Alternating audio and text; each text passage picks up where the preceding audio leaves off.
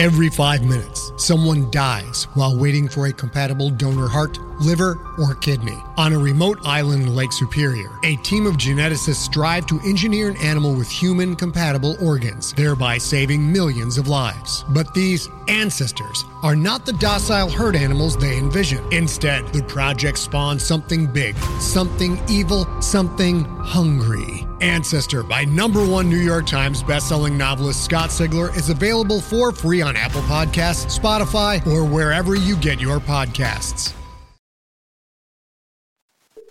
Welcome, citizen, to the 4th episode of the Liberty Critical Research Podcast. As your media director, it is my duty to inform you that the following story has been labeled explicit and is intended for mature audiences. So stay tuned, and remember, Atreus endures. In the climate-ravaged world of 2072, the city of Pura stands as a miraculous green haven. Pura is a geoengineered paradise that protects its fortunate residents from the global catastrophes of heat domes, fires, floods, and droughts. In a time when the world outside is unsafe, it's vital for Pura's existence that people rally behind the purpose of the city, and Demetria Lopez, head of the city's public relations, tirelessly promotes its idyllic image. But when she stumbles on a dark secret that, if exposed, would be the downfall of Pura's existence, she must decide who and what she's willing to protect. From Wondery, the makers of Academy and Dr. Death, The Last City stars actors Ray Seahorn, Jeannie Tirado, and Maury Sterling. Follow The Last City on the Wondery app or wherever you get your podcasts. You can binge all episodes of The Last City early and ad-free right now by joining Wondery Plus.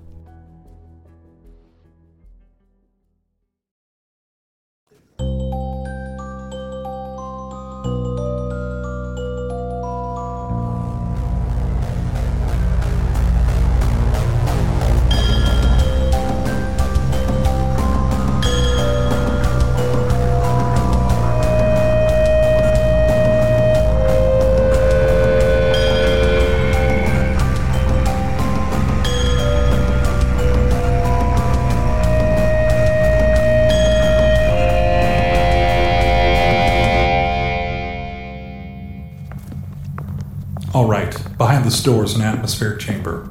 Atmospheric what? A room that will acclimate us to the current atmospheric pressure and temperature of the fringe. What's the purpose of such a room?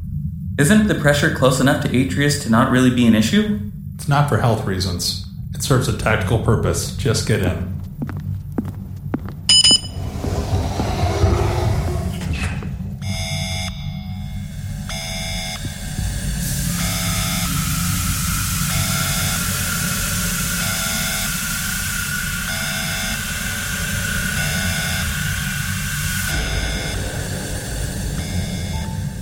I understand what you mean about ears popping now. We've now reached the atmospheric pressure of the fringe. The door on the opposite side will lead us to the basement of one of our remote research stations. No one's been here to check on the station for a few months, so be on your guard. It is currently 0900 hours, and we are entering the basement of a remote research station in Sector... If you do that now, they will hear us. I will let them kill you. I'll take point. I'm the pointman. Until you have a better understanding of the fringe, I will be establishing whether what we encounter is a threat. I'll take point. You follow up, followed by Kato, Kovsky, and... Sev.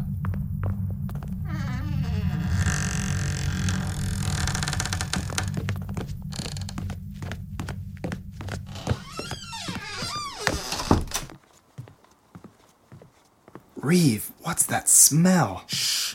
Be quiet!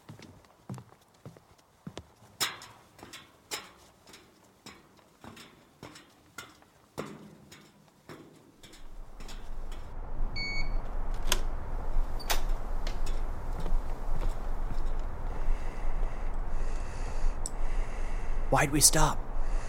Contacts ahead. 4. We're okay, though. They look strung out. Stung out? They're currently incapacitated by the influence of some substance. Let's continue moving. They're more of a threat to themselves than they are to us currently. Would they be suitable for interview? No. Archon, they smell awful. I think that one's dead. I think he's trying to communicate with us. You won't get anything coherent from him, Kovsky. Keep moving.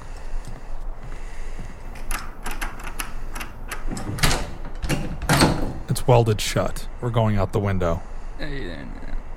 Before we leave this somewhat safe location, may I record our surroundings? You have 2 minutes.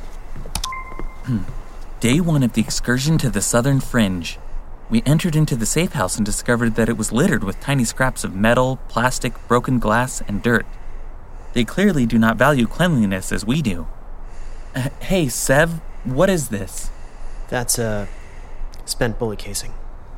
Oh, we also found people, fringers, 4 of them, slumped in a heap under the influence of some currently unknown substance. As I'm unable to speak with them currently, and they do not seem cognitively aware of my existence, we are moving on. Through a window, as the door was apparently sealed. Through the window I can see the fringe for the first time.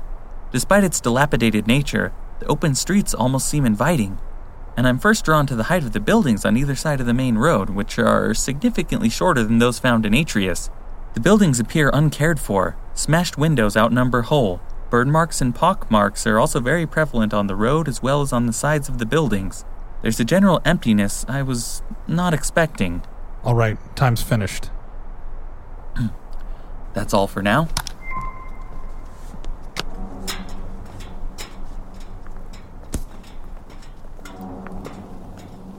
Contact 30 degrees. 2 more at 270. Gradius, could you assess whether or not either of these contacts are viable reservoirs of information? The 2 on the left appear to be together, a water carrier with protection. The loner ahead looks like a scavenger. I would surmise that the scavenger would be a fair source of information. They have a tendency to cover large areas. The pair would be a risky gamble as they might see our approach as a threat. Thank you. Can we move in the direction of the scavenger? Follow me. Jalo, we're not supposed to keep formation. Stop standing so tall. And you should be talking all any speak. Any? Inner city idiot. Shit, Jalo. Where'd you hear that? I was inspirationized. Inspirationalized. Really? Shut it, Sev. Shallow, you good. Oi, you! Ain't got nothing you want. Scrap. Just scrap. I squares. Yeah, but I got something you want. All I needs is a bit of talk. Okay. Keep back, though. Always, yeah. I'll give you talk for stuff. Kovsky. Ask him what he's looking for. I could tell you that. It doesn't mean anything if it comes from you. Oi, what you after? What kind of question is that? It's mine. You want stuff or what? Uses. Okay, I'm looking for scrap. Brass, hits, little tufts, anything worth a bit to someone. What is hits? What is little tufts? Can I answer that one? Fine. Ask him what he plans to do with this scrap. What you do with scrap? Why you picking it? You got a toothache? Toothache? You take bad drugs? My deal's about to walk unless you start playing nice. Okay, y'all starving, walking up here, talking like you don't know. Everyone know. I just scrap in the streets. My scrap is for Lady Lawns. She owned this street and she owned me. All my scrap for the big lady. My scrap goes redone, my brass goes to the ammo bros uptown, and my hits get used by users. Oh, there is a structure. He's on the bottom. There's a big lady on top. Ask about the big lady. Is it a gang? Is this a gang thing? Who's the big lady? She run your gang? Ah, fresh flesh we got here. I knew the Lady Lawns. She's the big lady running the shale, she dids. You want your hit, we got your bit. You talk to big lady? No, not me. My scrap goes to makers. Makers making his stuff for soldiers. Soldiers stand with the big lady. Social stratification. Ask him why he does it. Does what?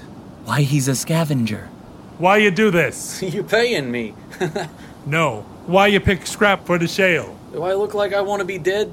Fresh flesh you might be, but a lot of you won't be here if you don't join the shale. You gonna give me something? We have incoming contacts at 180. 4 of them. Shale got a mark? A symbol? Yeah, shattered red bottle on gray. Nice. Here's something.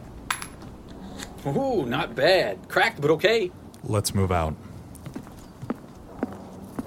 You weren't joking about those changes in pressure. Man.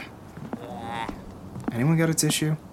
So is that the kind of stuff you need, Kofsky? While it's great that he cooperated considerably well, it was only a single % of the data I'll need for this one gang alone. It seems to be complex enough that each gang or group is, in itself, going to be a difficult job to document. Gangs form and disband daily. I would suggest choosing a small yet specific set of gangs to document. Shale seems like a great start. Before we decide on a specific gang, we should get a better understanding of what trait sustains them. We've only interviewed one Fringer from one gang. I believe we need a larger survey before we make any final decisions. What about that person? She's alone, but stay on your guard. A group of 4 contacts is crossing the street at 180 to 200. That was eloquent. Just want to make sure Kofsky also understands. I understand. I get it. Oi, you! Stay back! Oi, we want to talk. I got boom pop. Back off while I walk off. Contact has a gun. Aight? That was exciting. Boom pop? I think my nephew called it boom pop. Are you all right, Kofsky? I'm fine. I guess we'll find someone else. I don't like having guns pointed at me either. How are you all feeling, physically?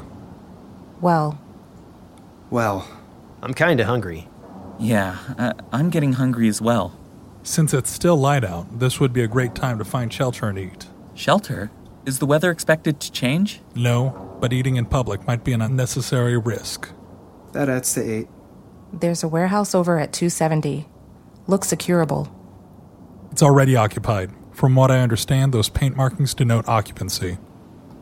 30 degrees, that building. Let's move. This is my 4th recording for today.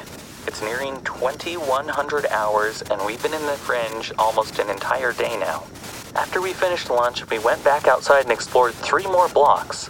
I was able to interview 2 additional individuals. We found an enforcer, though he identified himself as a soldier of the Shale. For more information regarding this, please see the additional supplement notes labeled Shale Interview 2. We also encountered a sexual worker. He gave us a wealth of information for proper compensation and informed us quite regularly of his establishment. I believe that these brothel institutions may be of use as bounty information, as they are common meeting grounds for individuals from many gangs and occupations. For more on my interview with the SARC sex workers, see additional supplement notes, SARC Interview 1. I found it very surprising that much of my previous theoretical work based around fringers having social structures is proving so true. This was entirely unexpected, but I suppose that this whole excursion was as well. We continued walking for a few hours after the SARC interview, but it was fairly difficult to find additional subjects. Fringers have been conditioned to be easily frightened and distrusting. While our group is small, we have been perceived as a threat in multiple instances. I attribute this to Gradius and Sev's intimidating presence. They really look the part. Most of the Fringe we've seen so far is rather empty and desolate. Fringers themselves are surprisingly few and far between, and always appear somewhat exhausted. Gradius recently informed us that Fringers are generally nocturnal, so this fits with previous observations. I have yet to experience the full extent of Fringe activity at night, and am intrigued at the prospect of seeing more of them interact with one another, as opposed to us. Even given our research so far, this has been a harrowing experience. I've had a gun pointed at me for the first time in my life. Someone tried to steal equipment from Patel.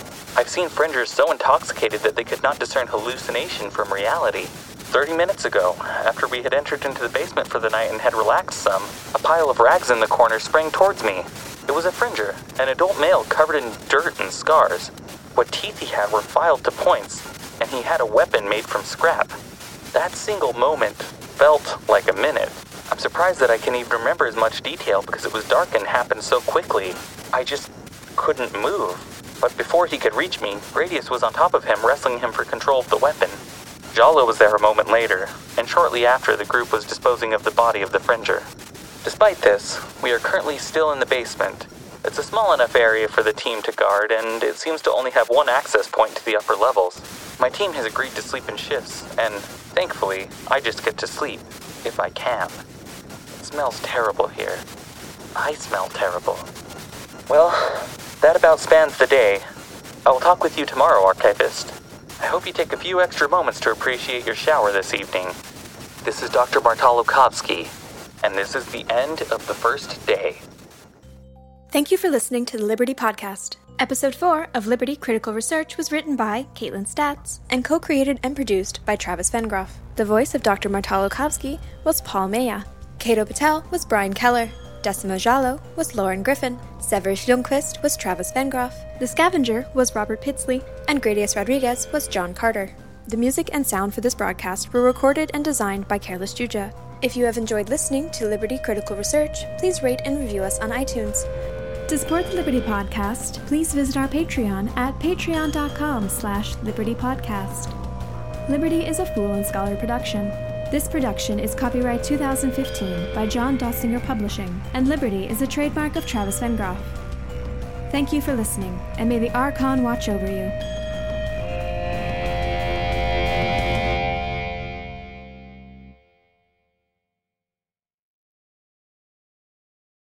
Hey there, this is Justin Bartha. I made a funny new podcast, King of the Egg Cream. It has the greatest cast in the history of podcasts with actors like Louis Black. I'm torn by my feelings for two women. Bobby Cannavale. You can eat it, or if someone hits you, you can put it on your cut. Melanie Linsky. I wonder what these marvelous things are that look just like boiled chicken feet. Jason Ritter. I can break things and pick locks and kill people. Michael Stuhlbarg. The whole point is to inspire people that they should make themselves better. Ari Grainer. No, don't whet its appetite. What are you, an idiot? Me, Justin Bartha.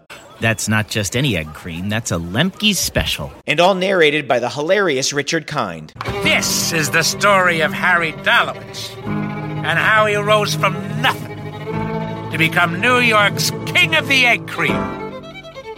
So if you like funny true stories, come listen to King of the Egg Cream, available wherever you get your podcasts.